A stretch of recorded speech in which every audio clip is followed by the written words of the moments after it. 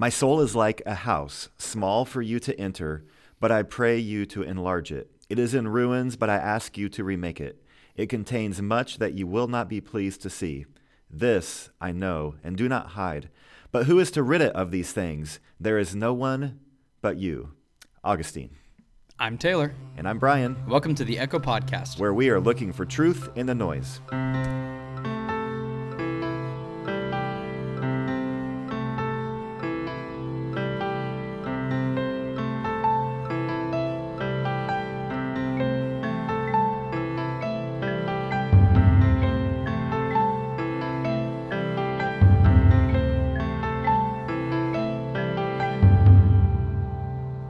Hey everyone, and welcome to the Echo Podcast.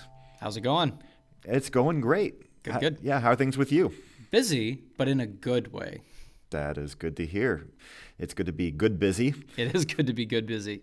Thanks everyone for joining us on our first episode of Soul Care. But before we jump into that, Brian, you wanted to share something. Yeah, absolutely. Just to maybe kind of recap, if you missed the last episode, we're going to have several episodes where we talk about making sure, just kind of checking to see if our souls are healthy. One of the commitments our church has, and my wife and I have the same commitment, is that we will partner and financially support organizations and people and mission works that are involved in holistic care. And what that means is they're caring for the whole of the person. And so that means mind, body, soul, heart, spirit, all of that person. We want to care for somebody, because if a kid needs help academically, then you don't want to just offer a sandwich. You want to care for that kid academically. And so that's how Jesus cared for people. He cared for the whole of the person. And so if we're going to be good neighbors and care for the whole of other people, we also need to consider how we should care for ourselves holistically, care for our souls, all of us. That's what we're after. Definitely. And the soul is something that's going to touch on every single aspect of our life.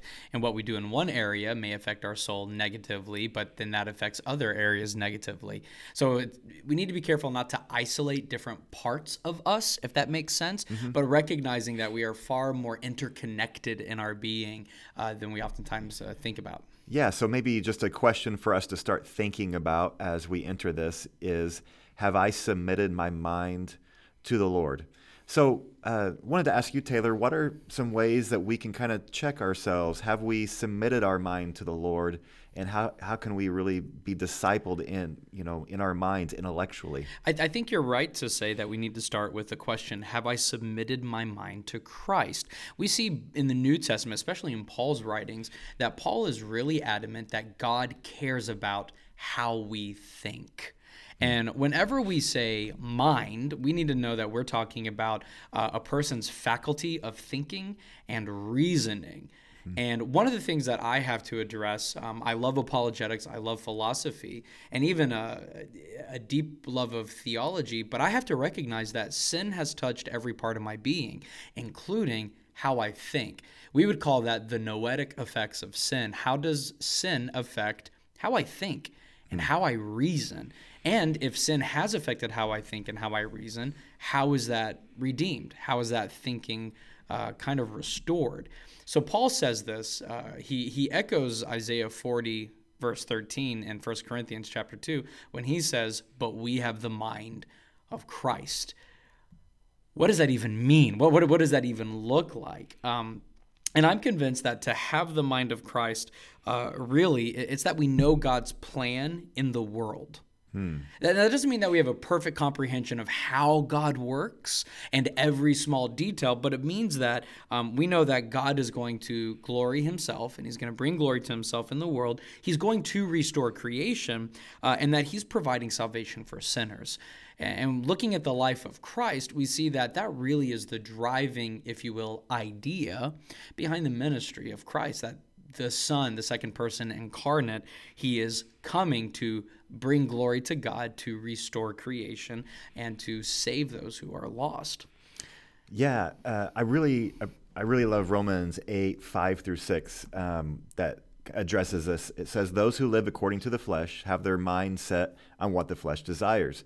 But those who live in accordance with the Spirit have their mind set on what the Spirit desires. The mind governed by the flesh is death, but the mind governed by the Spirit is life and peace. So are there some things that we can do to just kind of check ourselves and be like, is my mind being governed by the Holy Spirit, or is it being governed by kind of the sinful flesh? Yeah, definitely. I think there are two questions. They're broad, but they're frighteningly revealing whenever it comes to how we think. And the first one is this. What do we think about when we think about God?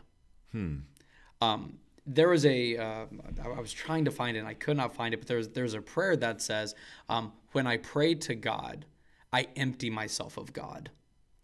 And the first time I heard that, it kind of threw me off, like, why that doesn't check well. I don't like that. And as I began to dig deeper into the prayer actually encompasses, God, as I come to know you, help me get rid of my preconceived notions, my sinful imaginings of who God is. Because the point, I think, is pretty clear. Before we are Christians, we think about God in a certain way. We think about the world in a certain way, and we think about ourselves in a certain way.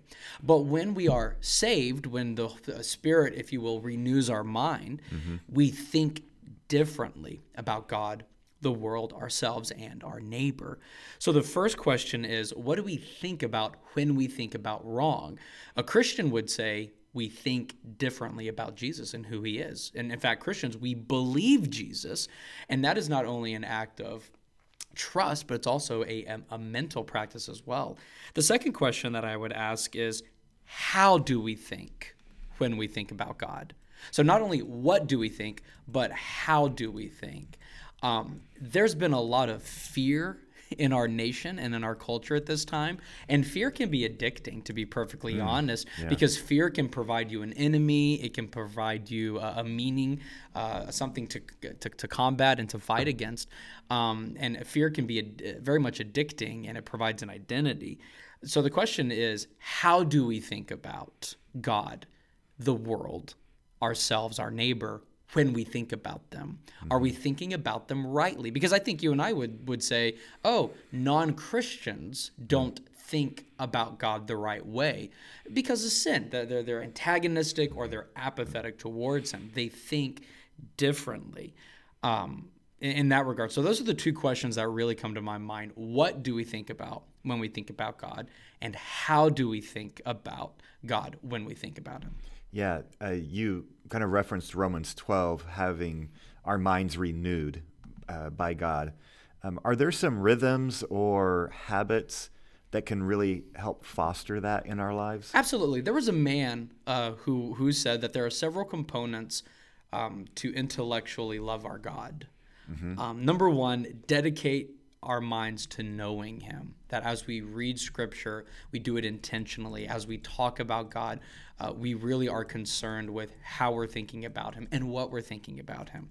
A second, that we should be dedicated to thinking clearly and truly about God, so we don't have those false ideas about him in our mind. I would add on to this, we would also love our God intellectually by rightly thinking about our neighbor, that we wouldn't live in fear of our neighbor as the enemy or the opposition. I'm convinced that the Christian doesn't have any enemies, just neighbors, but people can make themselves our enemy. Our neighbors can be antagonistic towards us, but we will refrain from that type of activity.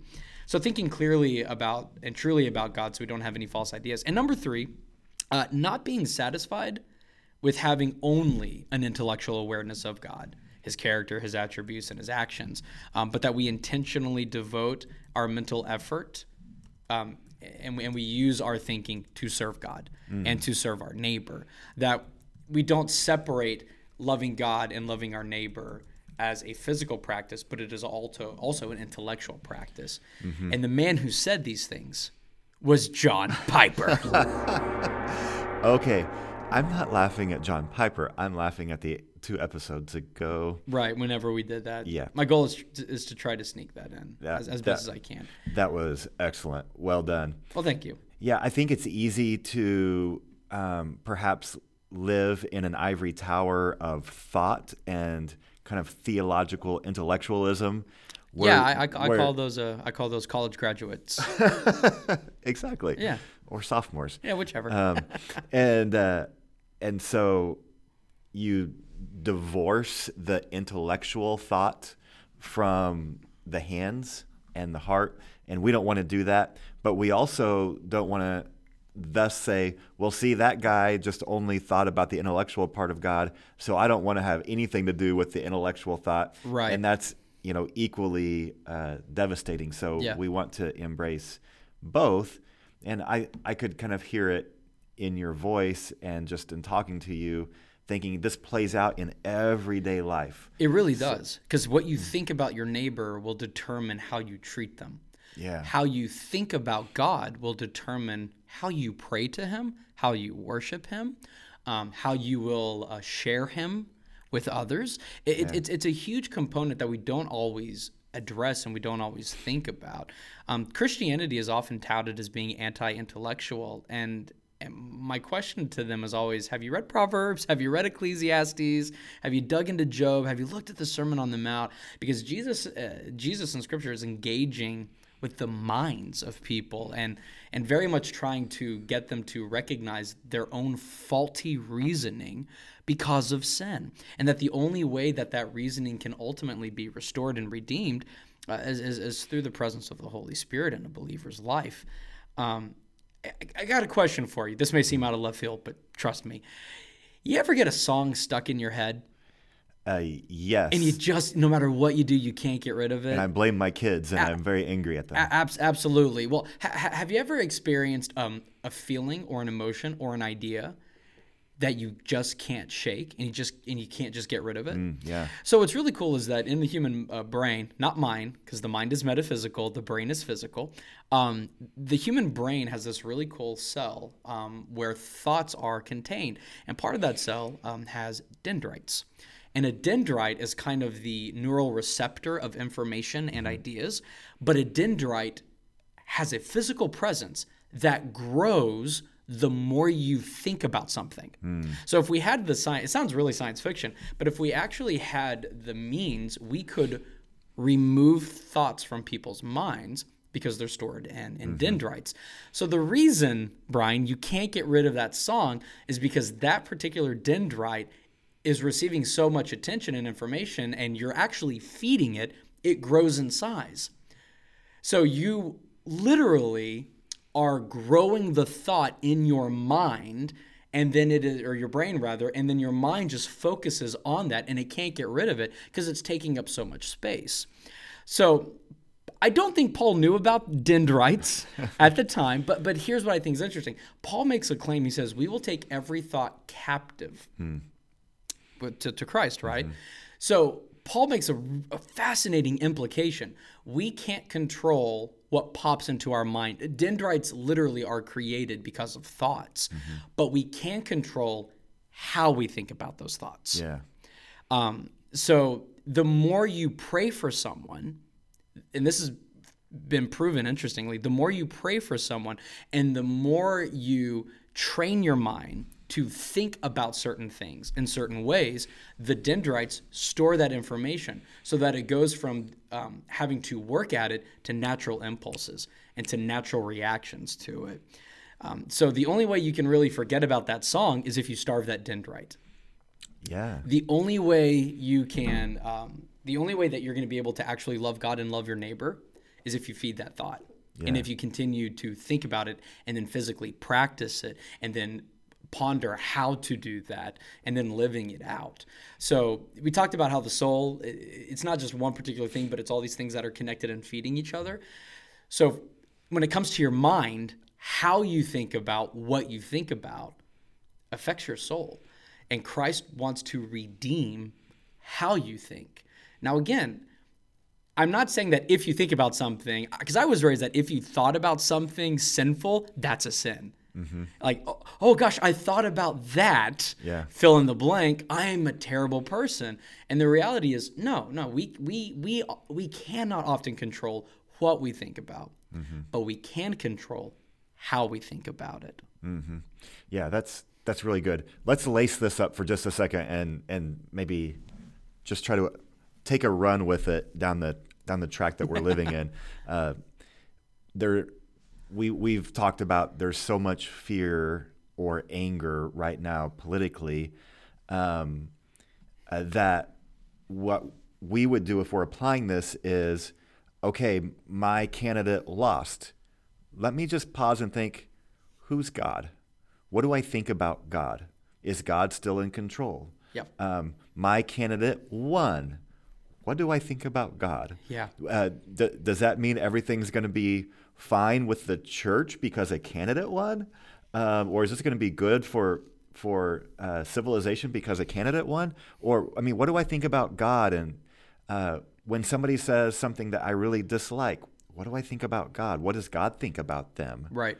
And so training our mind to think about those things, and the more that we do that is helpful. The more we listen to voices that train our minds to despise people and to be afraid and to be angry, the more we listen to those voices, the more we're going to just naturally do that. Yeah, absolutely, because that's what we're going to be thinking about.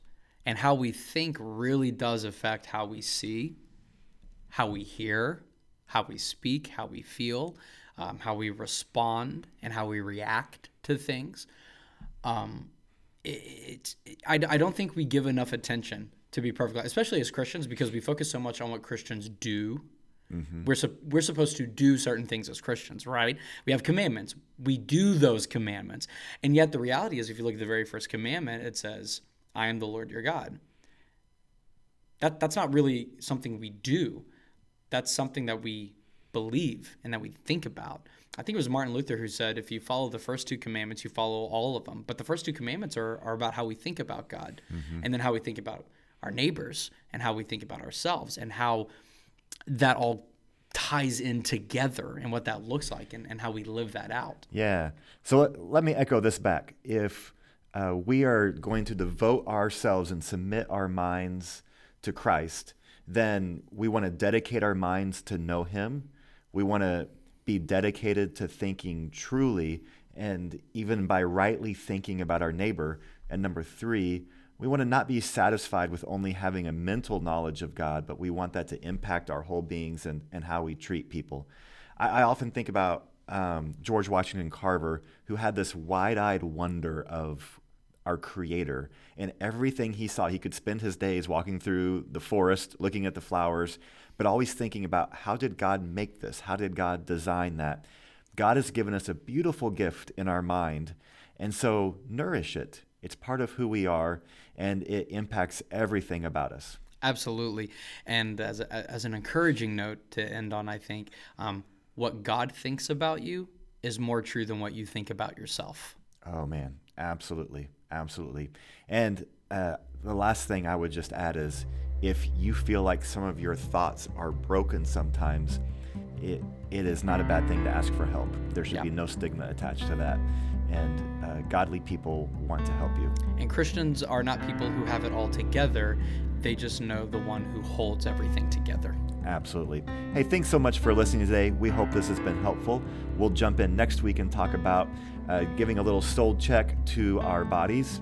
And in the meantime, we hope that you'll nourish your mind. If you have a chance, leave a review, share our podcast with others. You can go to brianjenningsblog.com and let us know what things you would like us to cover, and tell us how awful we are. I'm Taylor. I'm Brian. And this is the Echo Podcast, where we are looking for truth in the noise and some positive reviews too. Some positive reviews. Bye. Blessings.